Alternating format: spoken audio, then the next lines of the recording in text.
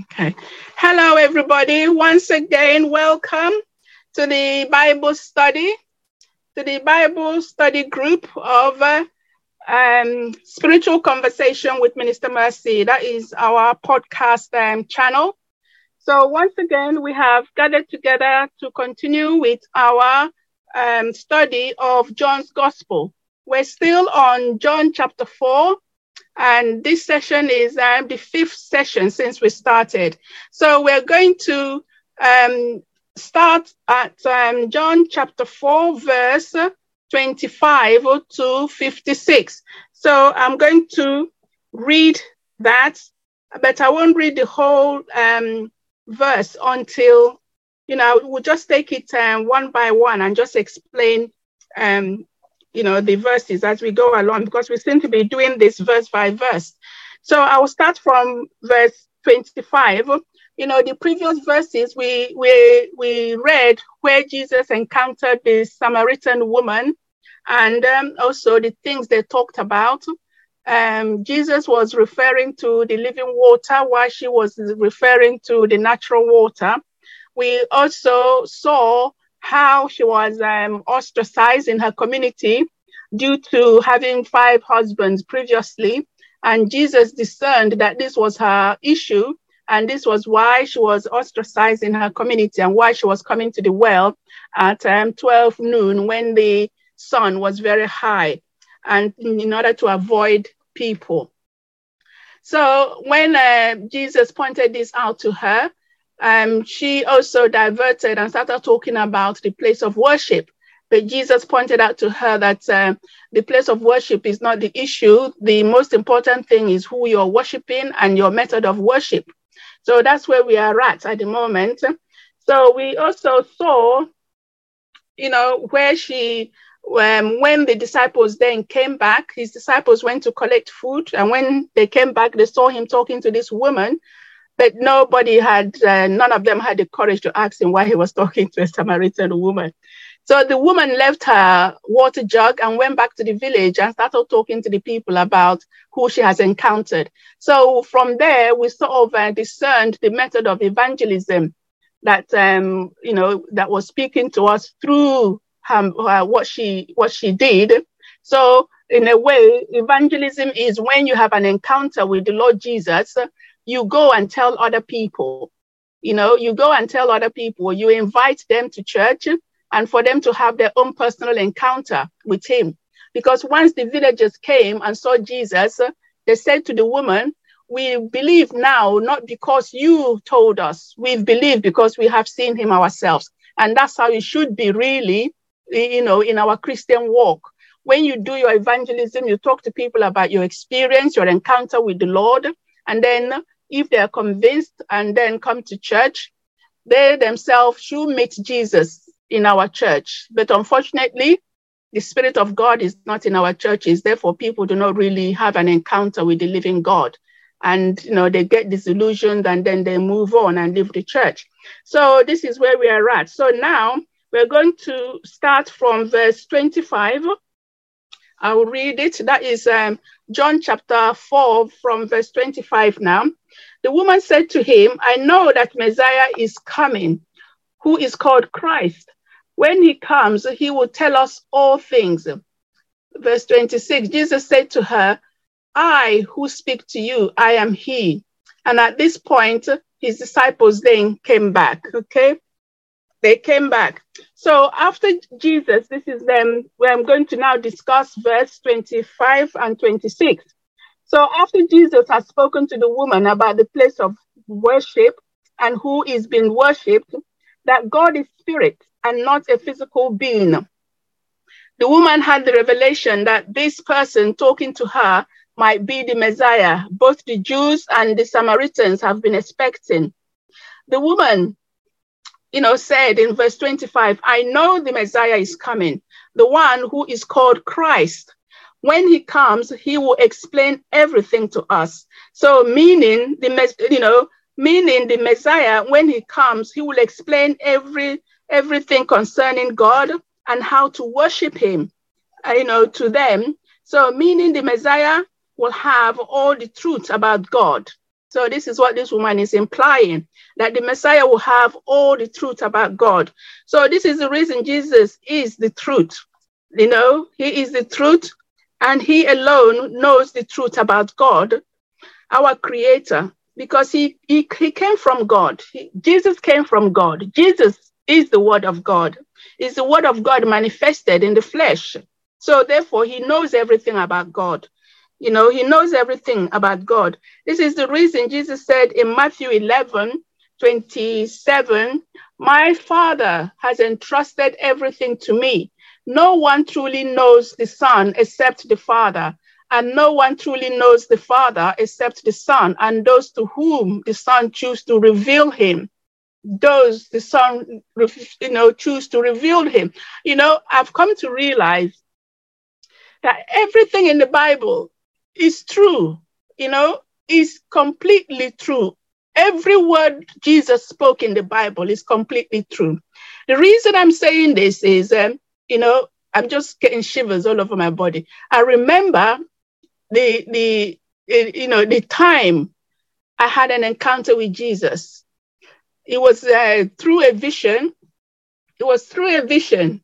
And then after several months of consistent praying and seeking him, he then appeared to me again in a vision, and he took me to the throne room of God. He took my spirit to the throne room of God. You know, when I went to the throne room of God, I saw myself in the throne room. I felt I was like a little sand at the feet of the Lord, at the feet of God himself. Okay, it's like I was like a little cloud, but I felt like a grain of sand at the feet of God. Now, what I saw on the throne room, it was God himself. He was sitting on his throne. He was massive, or this massive giant, and his head was in a cloud. I couldn't see his head. It was in a cloud. But as I stood there, I was just floating like a cloud. Spirit, just wind, really. When you're in the spirit, you are like a wind. So I was just floating about. And then, the Father brought his head out of the cloud. And I felt so dirty, the holiness. Hey, the holiness. I shrank back. And Jesus was just sitting there watching my reaction. I remember that. It's been almost 10 years now, and I still remember every detail. Jesus was just sitting there watching my reaction. So when the Father brought his head out of the cloud, the holiness of him, I shrank back and I felt so dirty within me. And now I understand why Isaiah, in Isaiah, I think it's chapter 1, verse 6, where he said, I saw the Lord high and seated high. And, he said, oh, woe me, who, he said that I'm a man with an unclean lips, and I live among people unclean lips. That's how you feel, that's how you feel when you are in the presence of God. You feel dirty, unclean. But gradually, that feeling goes away. And then you start interacting with him. Okay, so when Jesus says here that it's only the Father that knows him, and he is the only one that knows the Father and the people he chooses to reveal the Father to. This is a true statement here. I've experienced it. It's true statement here. Okay, so that's what I wanted to share with you, that everything Jesus speaks in this Bible is true and is real. And we should put it in practice. We shouldn't just take it as words. It's not just words. It is real. It is real. And those who have had those encounters know that it is real. Okay. So in verse 26, then Jesus told her, I am the Messiah. Okay. I am the Messiah. Okay. So in a society where women are looked at as inferior, being, so where a teacher of the law, rabbi, they do not speak to women publicly. They do not speak to women publicly. But here, Jesus is interacting with this Samaritan woman. And if you notice in the scriptures, there is no other verse where Jesus came out and said, yes, I am the Messiah. It is only in this verse that he revealed himself to this woman, because the other times people were asking him, are you the Messiah? Tell us if you're the Messiah or not. He never said he was. They just kept guessing. They just kept guessing. It was only Peter that said, you are the Son of God. Okay.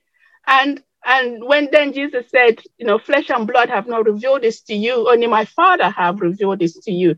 So he didn't actually tell Peter, yes, I am the Messiah. He just said, yes, I am the Son of God. Okay. So in here, Jesus revealed himself to this woman. He revealed himself to this woman. So this is the person Jesus chose to reveal his identity to. This is the only verse Jesus actually came out and said, yes, I am the Messiah. In other verses, people kept on guessing whether he is the Messiah or not. Okay. So this shows us the kind of respect Jesus had for women. He respected women. Okay. He did not see women as how the society saw them in his earthly journey. He did not see women like that. And nothing has changed in our days. Jesus still values women. He still values women a lot. And one of the reasons I feel that Paul wrote in I think it was in the book of Corinthians, where he said women should not talk in church and women should not teach. That revelation did not come from Jesus himself. I felt because in those days, women are not educated. They don't know anything about the Torah, about the scriptures. So what are they going to be teaching? Okay, so the reason he told them not to talk in church, because as the preaching was going on, the women will keep asking their husband, what is he saying? What is he saying? So the man have to keep on helping the women to explain. And there was a lot of noise. So Paul then said, women should not talk in church. Okay. And that about the teaching, what are they going to teach? They weren't educated. So if that revelation came from God, God will not give women anointing to teach. He will not appoint them as ministers in our time. Our time has changed. A lot of women are having encounters with the Lord Jesus, and he's anointing them in their own right to minister, to be ministers. Okay. So these churches that are so, how will I put it? Adamant that women will not stand in the pulpit. I feel sorry for them, because that is not the will of God. And we should also remember that in the realms of the spirit, there's no male or female. There's no Jew or Greek. We are all just one, sons of God. That's what we are. Okay, that's what we are. So as we're saying, Jesus values women. We and our men folks have our own roles to play in his kingdom business. We have our own roles. Women have a role to play in the business of God, and men have their own role to play. Okay. Remember, the initial plan of God was for Eve to be a helpmate to Adam. She was to help Adam in whatever they were doing in tendering to the garden. Okay. So in verse 27 to 28, when the disciples of Jesus came back and joined him at the well, they were surprised that he was talking to this woman, and a Samaritan woman for that matter, but they did not have the courage to ask him questions about it. But the woman on her part was so excited about who she has discovered that she left her pot, her water pot, and ran back to the village to inform everybody she met on her way. This is how it feels when, when you have had a genuine encounter with the Lord, with the Holy Spirit. This is how it feels. Okay. You are so excited. You are so excited. And all you want to do is share your discovery. All you want to do is share this amazing experience you have had with everybody. Your eyes has been opened to the truth, and you want everybody to have the same experience. You want them to have the same experience you just had, the same spiritual experience.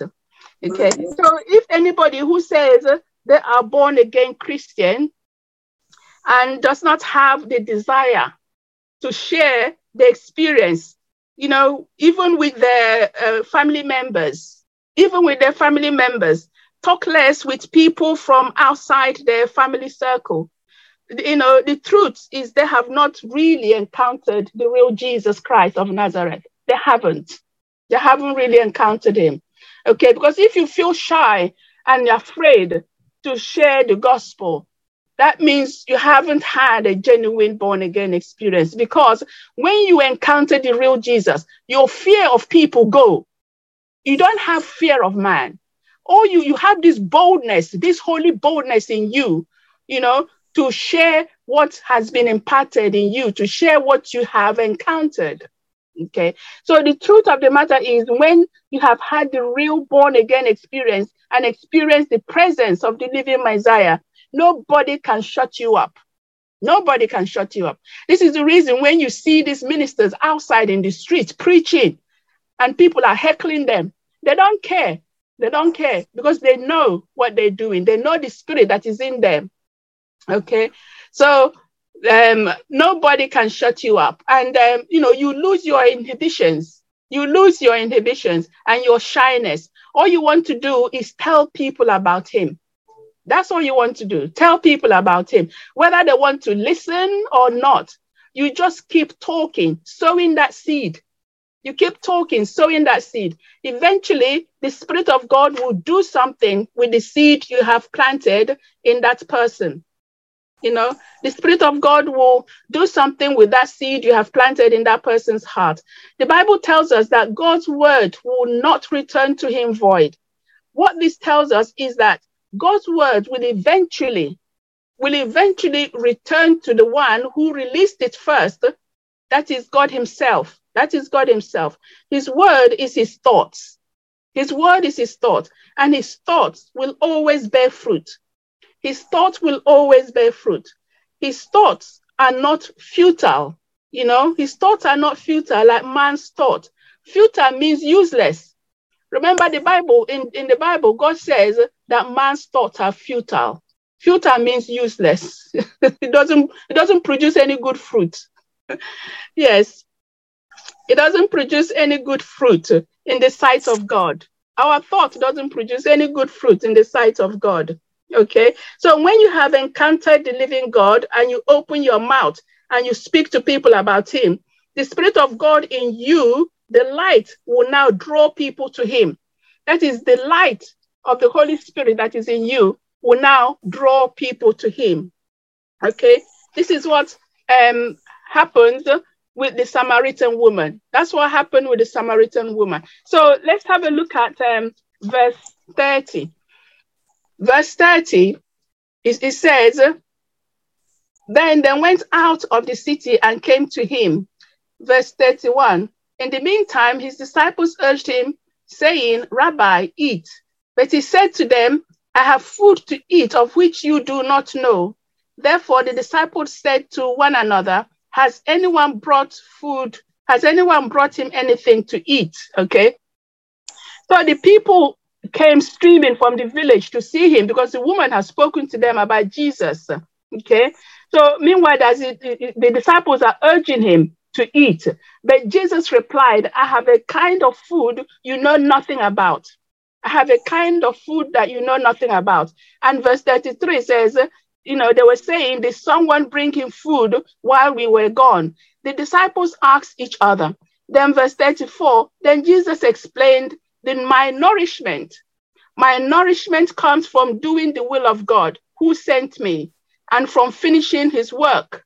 Okay, so what Jesus is saying to his disciples is the food that has filled him up is the work of the Lord that, the Lord sent him to do. That is to bring souls back to him. So in verse 31, the disciples were then urging Jesus to take physical bread. They were talking about physical bread to sustain his physical body. But Jesus was focused on the spiritual. He was focused on the spiritual, the work God has ordained for him to do. Yet for him to do this work, he still had to feed on God's spiritual food. He still had to feed on God's spiritual food. He still had to feed on God's spiritual food. And remember, in his temptation by Satan, in his wilderness experience, Remember, in his temptation by Satan in the wilderness, Satan told him to turn stones into bread to prove that he indeed was the Son of God. Okay. Satan as well was focusing on physical nourishment. So when Satan told him to do that, Satan himself was also focusing on physical nourishment, because hunger is one of the lusts of the flesh. So what Satan was telling Jesus, why don't you satisfy this physical lust for hunger you have? But Jesus said to him, it is written, people do not live by bread alone, but by every word that comes from the mouth of God. Every word that comes from the mouth of God. So the word of God is the spiritual bread we need in order to have the ability and the power to carry out the work of God. The work God has set out for us to do, which is the salvation of souls. So when you have done this work, you feel spiritually satisfied. Physical hunger does not even, get a look in. It does not even get a look in. This is why people can fast for 40 days without food, because they are receiving the spiritual food. The word of God is food. It fills up our stomach, our spiritual stomach. And when your spiritual stomach is full, it suppresses your physical stomach. You don't even feel hungry. That was what Jesus was saying. Okay. That was what Jesus was saying. So this was the state Jesus was at when he led the Samaritan woman into salvation. Okay. I don't know whether you guys have led anybody to believe in Jesus and to salvation, but the joy that comes out of it is like you have won a lottery. I tell you, when one soul gives their life to Jesus, genuinely gives their life to Jesus, and you start mentoring them and you see how they're progressing, it gives you so much joy. So this is what the Lord is saying. His nourishment is doing the work the Father sent him to do. So the nourishment Jesus was speaking of was his spiritual nourishment. His spiritual nourishment comes from doing God's will. Hallelujah. And in this case, helping to bring his work of salvation to this woman. So for us, it includes more than Bible study, prayer, and attending church. We are nourished not only by what we take in, but also by what we give out. This is how Jesus was nourished. He was nourished by the gift of God, the living water that flowed from him into this woman. And when she gave her life to Jesus and then went out to get the villagers, that gave him a satisfaction in his spiritual stomach, that even the physical hunger didn't have a look in at all. Okay. And that is true. That is how it actually feels when you have led somebody to the Lord. There's a fullness of joy inside of you that you, even if you're hungry, you don't even feel it. Okay. So let's have a look at verse 35. Verse 35 says, let's go back to verse 34. Jesus said to them, my food is to do the will of God who sent me and to finish his work. Do you not say there are 4 months and then comes the harvest? Behold, I say to you, lift up your eyes and look at the fields, for they are already white for harvest. They are already white, ready for harvest. And then verse 36, and he who reaps receives wages and gathers fruit to eternal life, that both he who sows and he who reaps may rejoice together. Verse 37, for in this the saying is true, one sows and another reaps. I sent you to reap that for which you have not labored. Others have labored, and you have entered into their labor. So this verse helps us to understand how much Jesus was so focused on the work the Father has sent him to do. Jesus taught his disciples to see the world as he saw it, as a great harvest of souls. As a great harvest of souls, okay? Ready to enter the kingdom of God. And it's the same thing with us now. The world is full of people who are ready to hear the gospel of Jesus Christ. But the problem is the gospel we are preaching in our churches is not the right gospel that will convict them. It's not the right gospel that will bring souls to the kingdom. Instead, what we are preaching is the gospel of men. And what the gospel of men actually does is to spoil the harvest. It's to spoil the harvest. What it does, it creates, a religious mindset that even when the Spirit of God wants to come in, the mindset will not allow it. The stronghold will not allow it. So what it means that the enemy have gone in and sown tears, has gone in and sown tears among the harvest. So the world was ready for the gospel, and the disciples were to do the reaping. The gospel, the harvest was ready. And our work is to do the reaping. But instead of reaping with the right tools, we're reaping with the worldly tools and building a worldly mindset. Ultimately, Jesus would sow by giving his life on the cross so others could reap a harvest of souls. Okay, the cross was him sowing. That's what Calvary represented. He was sowing his life. This is why he said, unless a seed dies, then it will produce many other crops. He died, and many other crops have now been produced. But instead of us reaping with the right tools, we are reaping with the wrong tools. But the most unfortunate thing we have witnessed in this our generation of church age, Satan has corrupted the minds and souls of some men and women of God, the workers who were employed by God to sow the incorruptible seed. God's word is incorruptible. It's incorruptible.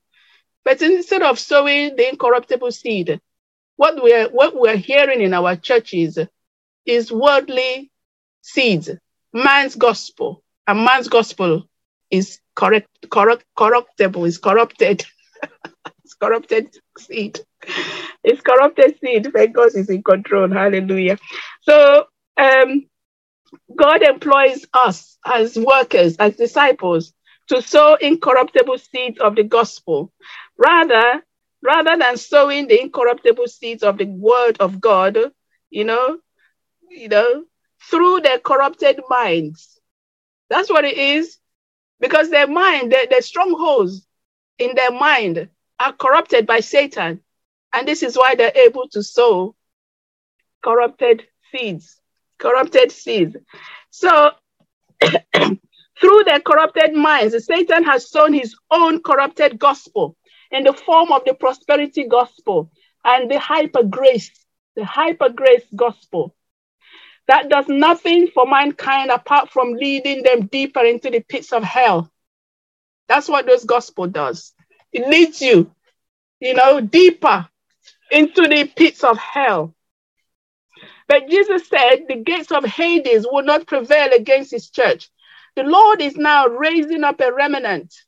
He's raising up a remnant that will carry his pure, incorruptible gospel, the pure word of God, without compromise to the world. They will not compromise on the word of God. They will not compromise. And as you, as a born-again Christian, and you're moving in the Spirit of God, one thing you should promise God is that you will never compromise on his word. That's a promise I made to him 12 years ago.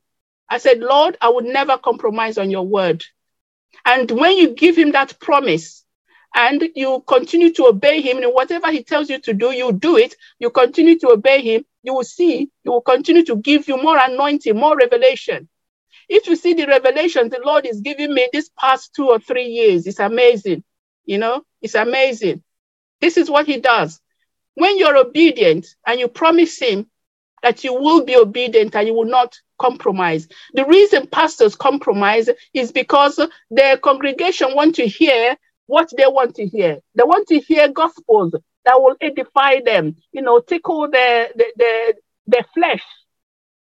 They don't want to hear gospel that will tell them the truth, to tell them that you're doing things wrong, that you're a sinner, you're living in sin. How can you be a Christian and you're fornicating and sinning and you think you're worshiping the real God? God is holy. God is holy. It's got nothing to do with corruption of the flesh. He's telling us to, crucify the flesh on the cross. Carry your cross and follow him. You have to go through the fires of refinement. Christianity is not a bed of roses. It's pain, suffering, and sacrifices. That's what it is. Jesus went through it. So why don't we do our own part? Hallelujah. So let's get back to what we're talking about. So as I said, like Jesus said, that the gates of hell will not prevail against his church. So the Lord is now raising up a remnant that will carry his pure, incorruptible gospel, the pure word of God, without compromise, without compromising his word, without compromising. So he is releasing his children from the mindset of religion. He's releasing them from the mindset of religion where the corrupted gospel of Satan has placed them. The problem is you cannot put a new wine into an old wineskin. That is the problem. Unless the wineskin is willing and prepared to allow the Spirit of God to help it pull down the corrupted religious mindset. Satan's gospel, the gospel Satan has erected in their mind, because nothing is impossible for God to do. Nothing is impossible. All he wants is your willingness and your submission. That's why, in James, he said, submit to God and resist the devil. You don't resist the devil and then you try to submit to God. No, you submit to God first. Let him deal with your corrupted mindset. And then when the devil comes, you will be able to resist him because you've got nothing of the devil in you. You have nothing of the devil in you anymore. The darkness have gone. So you're able to resist him. You will go. Just like Jesus said, the prince of this world is coming, but it has nothing in me. There was nothing of darkness in Jesus, so the devil could not do anything to him. Hallelujah. Some Christians are intimidated or even embarrassed in sharing their faith, even with their family members or friends. Their excuse being that they are not ready to believe.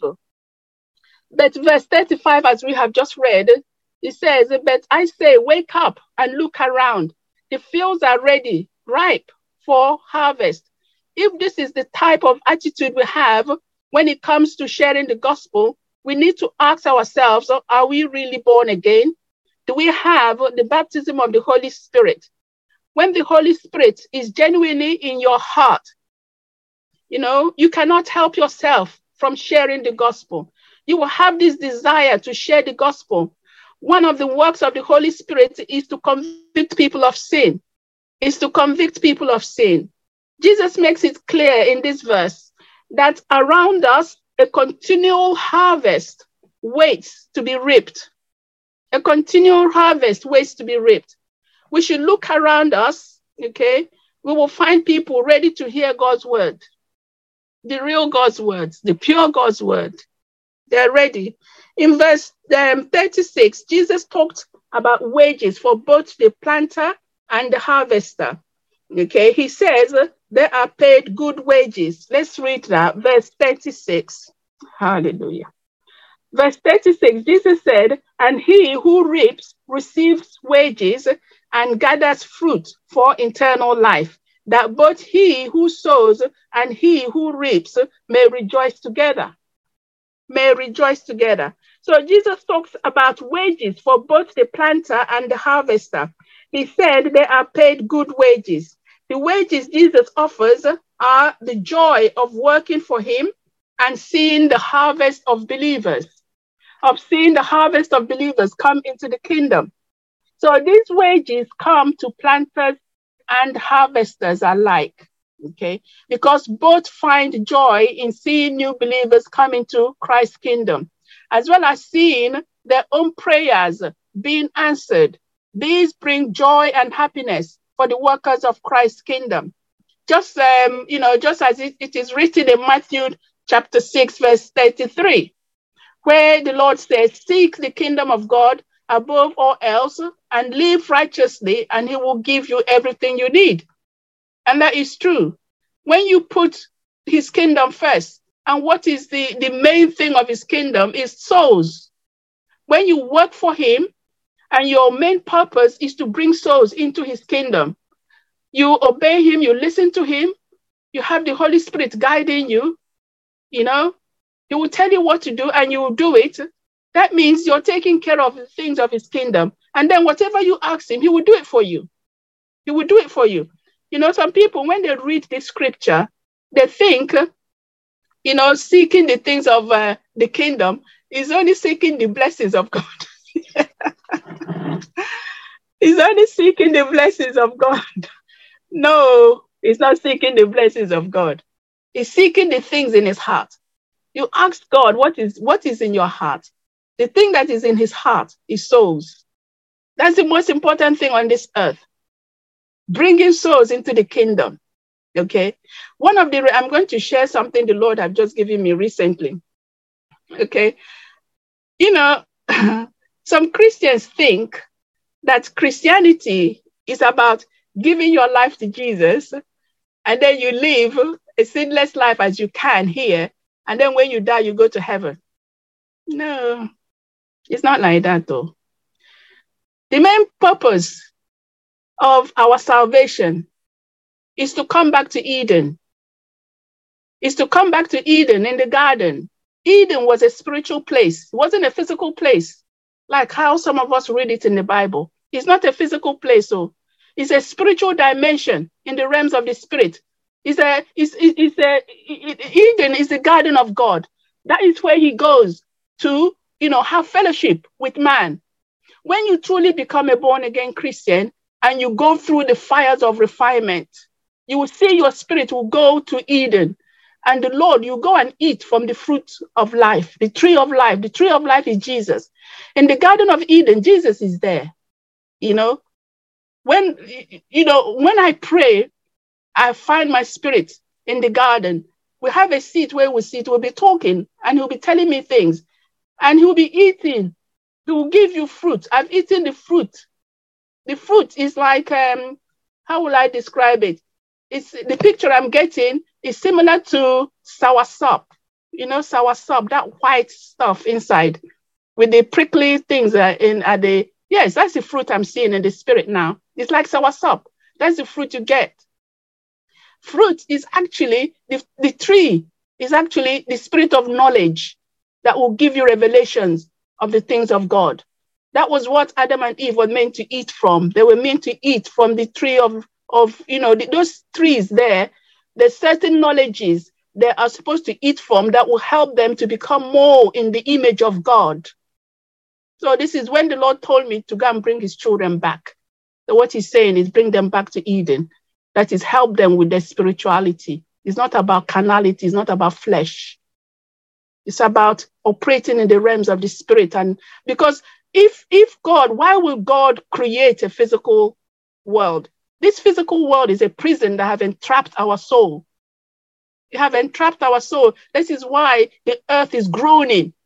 They are waiting. The earth is waiting for the manifestations of the sons of God. The sons of God are those who have gone through the fire of refinement. Before you can get into Eden, you need to go through that flaming sword there at the gate. And that flaming sword is the trials that the fire will cut out your flesh and you get into before you can get into there. And when the sons of God have gone through the flaming sword and eaten from the tree of life, they then come back to earth and then release others and release the earth, because the earth is in bondage. Our physical world is bondage, is prison. It's similar to hell, where God puts the demons and Satan. But the problem is their own is permanent. Our own is temporary. Okay. This is why, Apostle Paul said, do not focus on the things that are physical because they're temporary. Focus on the things of spirit because they're permanent. We're here for a time so our soul can be released from our prison. So these are the revelations the Lord has been giving me. And, it helps to be able to understand these things. That is not about that's why the Bible keeps saying, die to self, die to self. Yourself is your flesh. You need to die to your flesh. Crucify your flesh. That's a bit on the side. So where are we? Right, verse 39. Verse 39 says, and many of the Samaritans of that city believed in him because of the word of the woman who testified, he told me all that I ever did. So verse 40 says, when the Samaritans had come to him, they urged him to stay with them, and he stayed there 2 days. And many more believed because of his own word. Okay, because of his own word. So, that verse tells us that many Samaritans from the village believed in Jesus because the woman had told them about Jesus. She said to them, he told me everything I ever did. That is intriguing enough for you to want to meet this person. So this is where personal testimonies comes in when you are sharing the gospel with someone. Share your personal experience and encounters with the Spirit, with the Holy Spirit of God. Initially, the woman told the villagers about Jesus. They believed her words. Because of her testimony, he told me everything I ever did. They believed her words, and then she invited them to come and meet him for themselves. So this is actually how evangelism should work. This is how evangelism should work. Okay, so the evangelism, you talk to people about Jesus, but first of all, you need to have your own personal encounter with the Spirit of God. You need to have the Spirit of God in you before you can actually share about him to other people. Okay, so some people will have their own idea of Christianity, because if they hear that Jesus will take away all your problems, he will solve your problems, he will give you whatever you want, blah, blah, blah, then they will give their mind to Jesus, but not their heart, okay? They will give their mind. They will just proclaim, they'll say words, and then they'll start calling themselves born-again Christian, but meanwhile, there's nothing in their heart. So these are people who are not able to share the gospel because there's nothing to share. There's no Spirit of God in you to help you to share the gospel. Because without the Holy Spirit in you, you can't share the gospel. You can't. Because, the Holy Spirit will act on the word you're speaking. He will act on the word you're speaking to be able to convict the person you're talking to. So when you have shared in a genuine encounter, you've had a genuine encounter with the Lord, and you're sharing your experience with somebody, and the Holy Spirit have convicted them, you then invite them to church. And when they come to church, they have if it's a living church, if it's a church where the Spirit of God is actually moving, and you see the character of love, you see the fruit of the Holy Spirit, there is healing, there is deliverance, you can feel the movement of the Spirit in there, they will have their own personal experience as well. That is how churches should be. Churches should be a place where the Holy Spirit is, moving, where people are getting their deliverance. When they come, they are delivered, they get the healing, they are discipled, they are mentored, and then they go out into the field to bring more souls, to be discipled, to be healed, to be cleansed. This is the work of the church. This is the work of the church. The church is not meant to be a place where people will just come and sit, and then every Sunday they're listening to stories about whatever the pastor is talking about. No. A church is where you come to be healed, to be delivered, to be mentored, to be discipled, and then you go out in the field and do your own work. You bring them in, they are cleansed, they are delivered, they are healed, then they go out and do their own. That is how Jesus said we should go out and make disciples of all nations. That is how you make disciples of all nations. You don't make disciples of all nations by coming into church and just sitting there. Thank you, Lord. Hallelujah. So let's continue. This is how evangelism is supposed to work. You share the gospel with people. You share your personal testimony with them. Those who believe, you lead them to the Lord. You then invite them to the church to come and have their own personal encounters with the living Savior. When they come, if the church is a living church where the Holy Spirit has been allowed to function, manifesting his healing and deliverance anointing, the person you have invited to church will now receive their healing and deliverance and breakthrough with those things that they have been struggling with for years. After this, they will be discipled and mentored in the ways of the Lord through Bible studies, worship, and prayers. This Samaritan woman has shown us the pattern of evangelism. Verse 40 tells us, when they came out to see him, they begged him to stay in their village. So he stayed for 2 days, long enough for many more to hear his message and believe. So verse 42 tells us, they then said to the woman, now we believe, not just because of what you told us, but because we have heard him ourselves. Now we know that he is indeed the Savior of the world. Okay. So what happens with our own modern day evangelism? What do we see? These days,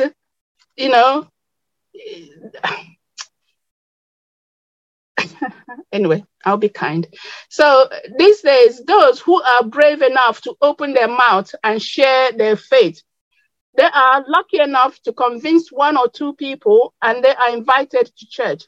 When they do come to church, expecting to encounter this Jesus, this person told them about, instead what they see is a dead church, no power of the Holy Spirit, no atmosphere of welcome and love. What you see is a man or woman who sees he or herself as the people's Messiah, standing in the pulpit, speaking, telling stories, which they call sermons. At the end of it, it's about, paying your tithes and paying your offerings. And then you go home, you go home in the same condition that you came in, sick as a dead donkey and full of demons. And you wonder why people feel the church is no longer relevant to their day-to-day lives. That's the experience we have. Okay? That's the experience. But things are changing. God is doing something mightily in the realms of the spirit. And when he hits this earth, God help us. God help us. The Lord said the gates of Hades will not prevail against his church. He is raising up a remnant that will move and function in his full glory and holiness. Then the world will see that there is a living God in heaven. There is a living God in heaven.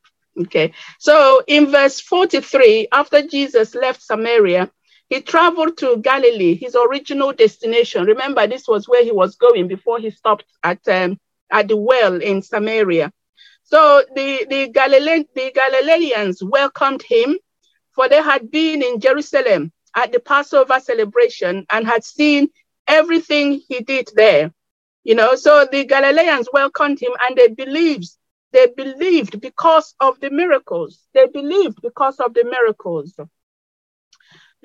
miracles they saw him perform in Jerusalem during the Passover celebration. So verse 46 here. Okay. So verse 46 tells us, as he traveled through Galilee, he came to Cana, where he had turned the water into wine. There was a government official in nearby Capernaum, whose son was very sick. Verse 47, when he heard that Jesus had come from Judea to Galilee, he went and begged Jesus to come to Capernaum to heal his son who was about to die. Okay, who was about to die. So this government official is a Roman officer in Herod's service. He worked, this man, he heard about the miracles Jesus was performing in Galilee and in Cana. So he came seeking Jesus. Okay, he walked miles from Capernaum to Galilee to see Jesus. Okay, and if we read in let's have a look at let's look at verse. Let's read for 46 again. So Jesus came again to Cana of Galilee, where he had made the water wine, and there was a certain nobleman whose son was sick at Capernaum. When he heard that Jesus had come out of Judea into Galilee, he went to him and implored him to come down and heal his son, for he was at the point of death. 48, Then Jesus said to him, unless you people see signs and wonders, you will by no means believe. Okay, you will be by no means believe. So what Jesus is saying is, why don't you believe me? Why don't you believe my word? Why don't you believe my word that I am the Son of God? Why do you have to see signs and wonders before you believe? This is what Jesus is saying to them. You rely on signs and wonders before you can believe. And that is not a good thing, because the devil's ministers can do signs and wonders as well. And this is the thing that is leading a lot of people into bondage. They see these signs and wonders and they think it's the Holy Spirit operating there. But when you go there, you're captured and your soul is held in bondage. It's the devil. Just like what the Bible is telling us, that a lot of people will be deceived in these end times. Because what you see is not, it may not be the real thing. Okay? This is why Jesus said in the scriptures, by the fruit you will know them. It's not by their works, it's by the fruit. Your fruit is your character, the character of the minister, your virtue. How loving and kind are you? How is the fruit of the Spirit flowing from you? How patient are you? How persevering are you? That is what you should look at, not the signs and the wonders. If you focus on the signs and the wonders, you'll be led straight to hell. You'll be led straight to hell. So this is what Jesus is saying. Unless you see signs and wonders, you will not believe. Okay? So in verse 49, the nobleman said to him, sir, come down before my child dies. This man didn't want to hear anything else but Jesus to come down and heal his son. That's what that matters to him. So I don't know what he's talking about. And then verse 50, Jesus said to him, go your way. Your son lives. So the man believed the word that Jesus spoke to him, and he went his way. Okay, he went his way. So this man had faith. He had faith. He had faith. So this government official, a Roman officer in Herod's service, he walked miles from Capernaum to Galilee to see Jesus. He addressed Jesus as Lord. He addressed Jesus as Lord. That is putting himself under Jesus, even though he had legal authority over Jesus, because he was a Roman officer. So he had a legal authority over Jesus. He came with a humble heart. That's the thing. He came with a humble heart. And this is how we are required to approach God, with a humble and a repentant heart. A humble and repentant heart. And Jesus saw that humility in him and also saw the faith the man had. That was why he told him, go, your son lives. And the man believed and he went. He went. Okay, so verse 48, Jesus asks, where are we? Yes, we've done that bit. So, the officer pleaded, Lord, please come before my little boy dies. From his pleading with Jesus, we can see the official had faith in Jesus' ability to heal his son. Jesus saw his faith and he said to him in verse 50, then Jesus told him, go back home, your son will live. And the man believed what Jesus said and started going home. So when the scripture tells us that God sent his word and healed them, this is what Jesus did here. He sent his word and healed that boy. And the father believed. The way to know that the father believed was he turned back and started going home. He didn't stay there insisting that Jesus should follow him physically. Okay? Jesus said the word, the father believed, and he turned going back home.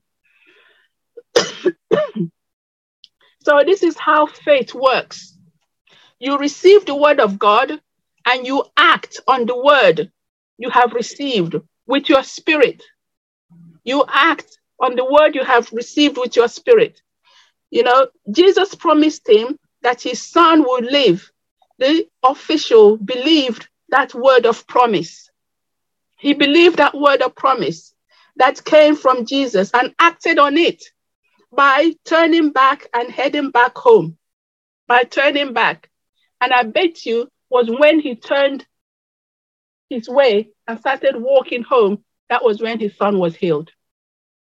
If he had stood there and continued to insist that Jesus follow him, his son would not have been healed.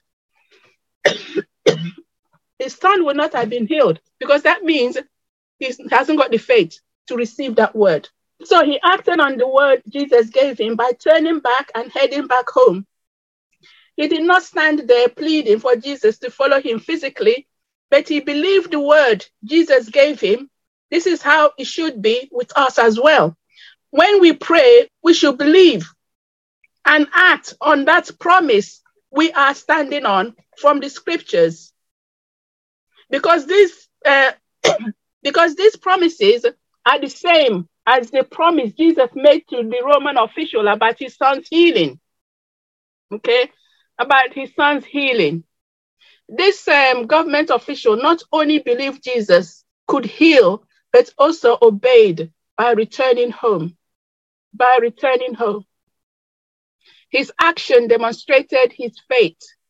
And this is the reason the book of James tells us faith without works, you know, without a corresponding action is a dead faith.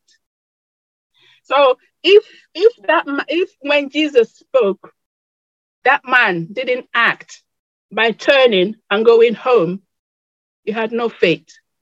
And that word Jesus gave would have been nil and void.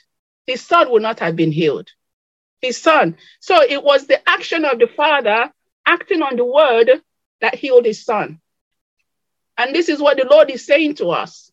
When we see a promise in the Bible and we pray regarding that promise, because we are praying according to God's will, this is a promise God is giving you.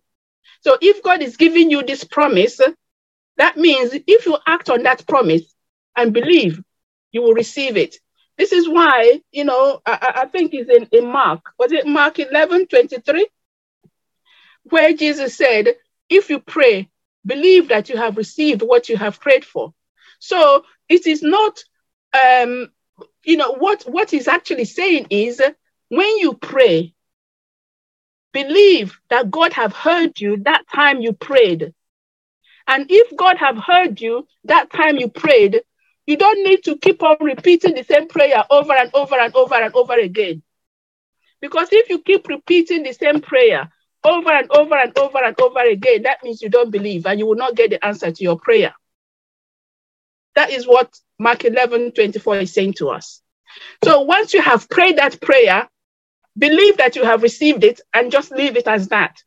It doesn't matter how long it takes for that prayer to be answered. The main thing is you believe that you have received it and you believe that God have heard you. That's the most important thing. Once you have heard that God, you know, once you believe that God has heard you, that settles the matter. That settles it. But you need to be aware of the conditions that will give you the answer to that prayer. And those conditions, if you look at Mark 11, I think 25, he says, if you bear any unforgiveness in your heart, you better forgive, because God will not forgive you. And if God doesn't forgive you, you're not getting any answer to your prayers. This is the reason a lot of people don't see answers to their prayers. Every promise in this Bible has a condition attached to it. And if you do not meet that condition, you will not get answers. You will not get answers. Okay? So God is a God of orderliness. He has a system how things work. He has a principle of how he works. And you cannot just barge in and blah, blah, blah, blah, blah, and do your own thing. No. Your own thing will not shift God, though. It will not shift him unless you do things his own way. There's no going there. But they don't preach this in the churches. They don't. That's why people are, lost. So verse 51 tells us, while the man was on his way, some of his servants met him with the news that his son was alive and well. So verse 54 verse 52 then says, he asked them when the boy had begun to get better, and they replied, yesterday afternoon at 1 o'clock. You see the time? Yesterday afternoon at 1 o'clock, his fever suddenly disappeared. Then the father realized that was the very time Jesus had told him, your son will live. Okay, so what does this tell us?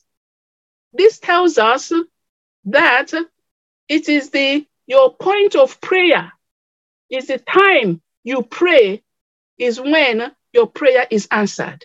Okay, is when your prayer is answered.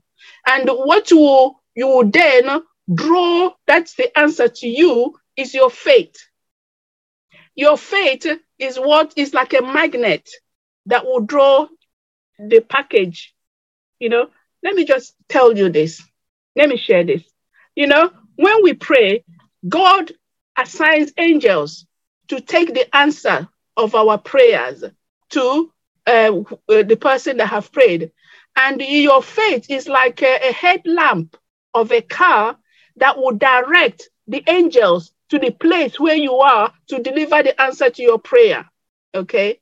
So the reason I say this is a revelation the Lord gave me when I was ministering in the healing rooms about 7 years ago, 8 years ago. A lady came into our place of ministry and said that she needs prayer for her mother, who is on a kidney dialysis in hospital. Her kidney has failed and she needs a new transplant. So as we prayed for this new transplant, in the spirit, the Lord showed me an angel was carrying this kidney on a golden tray. But instead of the angel, it's funny now, instead of the angel going to the hospital, the angel came and asked me, where is this hospital? So I turned to the woman and said, where is the hospital? So she was trying to give me direction of where the hospital is. Then the poor angel, he just sat at my feet with this tray of kidneys. Do you know why? Because the woman we're praying for did not have any faith to show the angel the location of where the kidney needs to be put. So because we prayed with faith, he followed our faith and came where we were. This is what the Lord told me. It's our faith that drew him to where we were. And you could see the sadness in this angel's face because he couldn't deliver his package. Your faith is very important. Okay? So I just wanted to share that.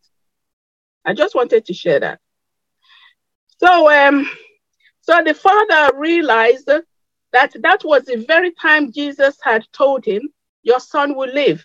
So this verse here confirms what Jesus said to us in Mark 11:24. Therefore, I say to you, whatever you ask when you pray, believe that you receive them and you will have them. You will have them. So if you pray for something the first time and you keep going back, asking God for the same thing all the time, what it means, you did not believe God heard you the first time. This is what James referred to as a double-minded person. A double-minded person will not receive an answer to their prayer, because of their double-mindedness. Because double-minded, that means you don't have the faith to receive it. And if you relate it to what I've just shared now about this angel, you see it's the same thing, okay? But there is a condition attached to our receiving answers to our prayers, which Jesus tells us in verse 24 to 26 of Mark 11 as well. And it says, whenever you stand praying, if you have anything against anyone, forgive them, that your Father in heaven may also forgive you your trespasses. But if you do not forgive, neither will your Father in heaven forgive your trespasses. Okay, so verse 51 have shown us that Jesus' miracles were not illusions. They weren't illusions. Although the officer's son was miles away, it was miles away from Galilee where Jesus was. He was healed when Jesus spoke. And that word, the Father acted on that word. So our words are transporters.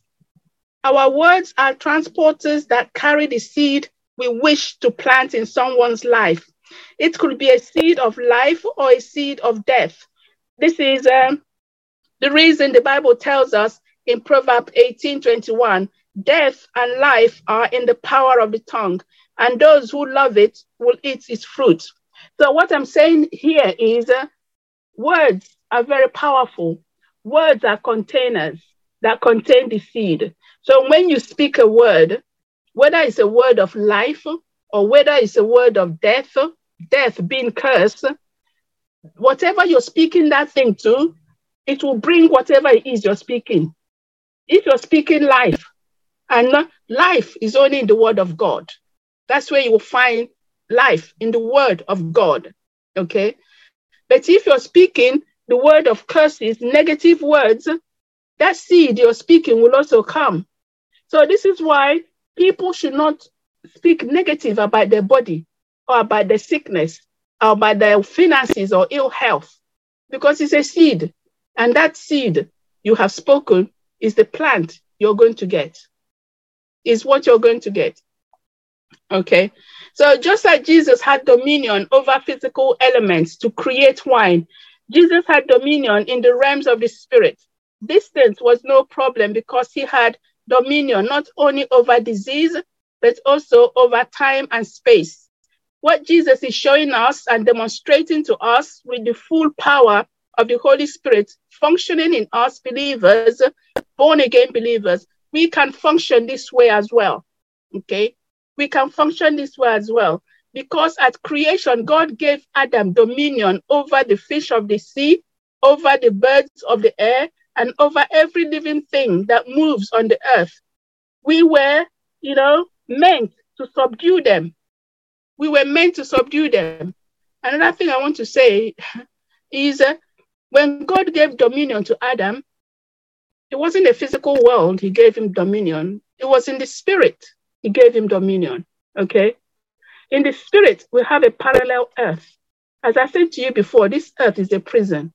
When Adam sinned, his soul was, before he sinned, his soul was the prominent part of him. He became a living soul. So his soul is a spirit. So he was functioning in the spirit. But when he sinned, he ate that, he ate from that tree of the knowledge of good and evil.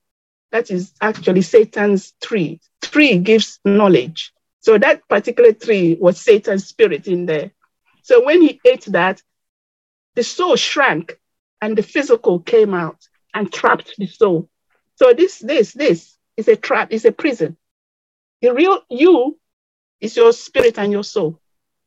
That is the real you. And that real you is immortal. It doesn't die. So that's why you need to sort out where you want to go when you die. Okay. So these are the powers the Lord has given us.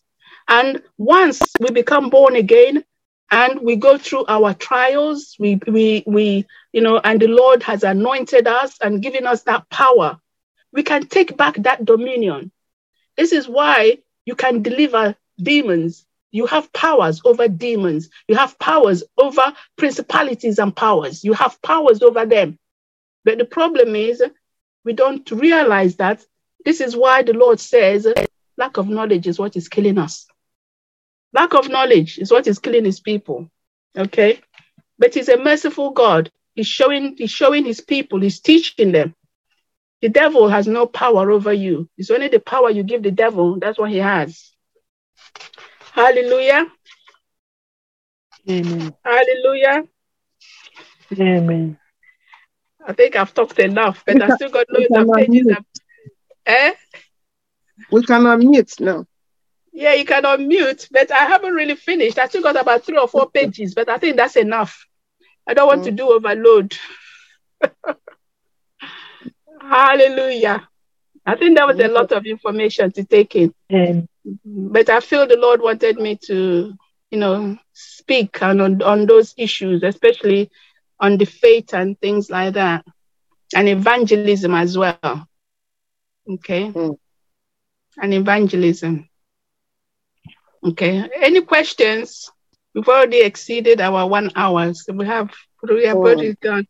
Okay, what I will do before we do the next session, at the next session, I will do those other 2 or 3 pages I didn't manage to put in. Okay. Okay. Well done. All right, ladies. As I said, in 2 weeks' time, we're going to go through 13 questions that have generated from chapter 1, 2, 3, and 4 before we go on to chapter 5. And some of the questions will be, as a forerunner, what was John the Baptist required to do? And then what does it mean to be Word of God? Why must we be born again before we can see the kingdom of God? And what does water baptism signify in the Christian faith? And why must we be baptized? And also, why must we worship in spirit and in truth? Can you worship in the spirit without the Holy Spirit? Why were the disciples surprised that Jesus talked to the woman at the well? What does it mean that God is spirit? What did Jesus mean by harvest? How would the son be like the snake in the wilderness? Okay. And then why did John write his gospel? So what did we learn about evangelism from chapter 4? And who was Jesus referring to as the living water? Okay, so that's quite simple question just to get us discussing. Okay. This is it recorded? Yeah, actually, I think I should stop the recording. No, but yeah, let me. You got the question.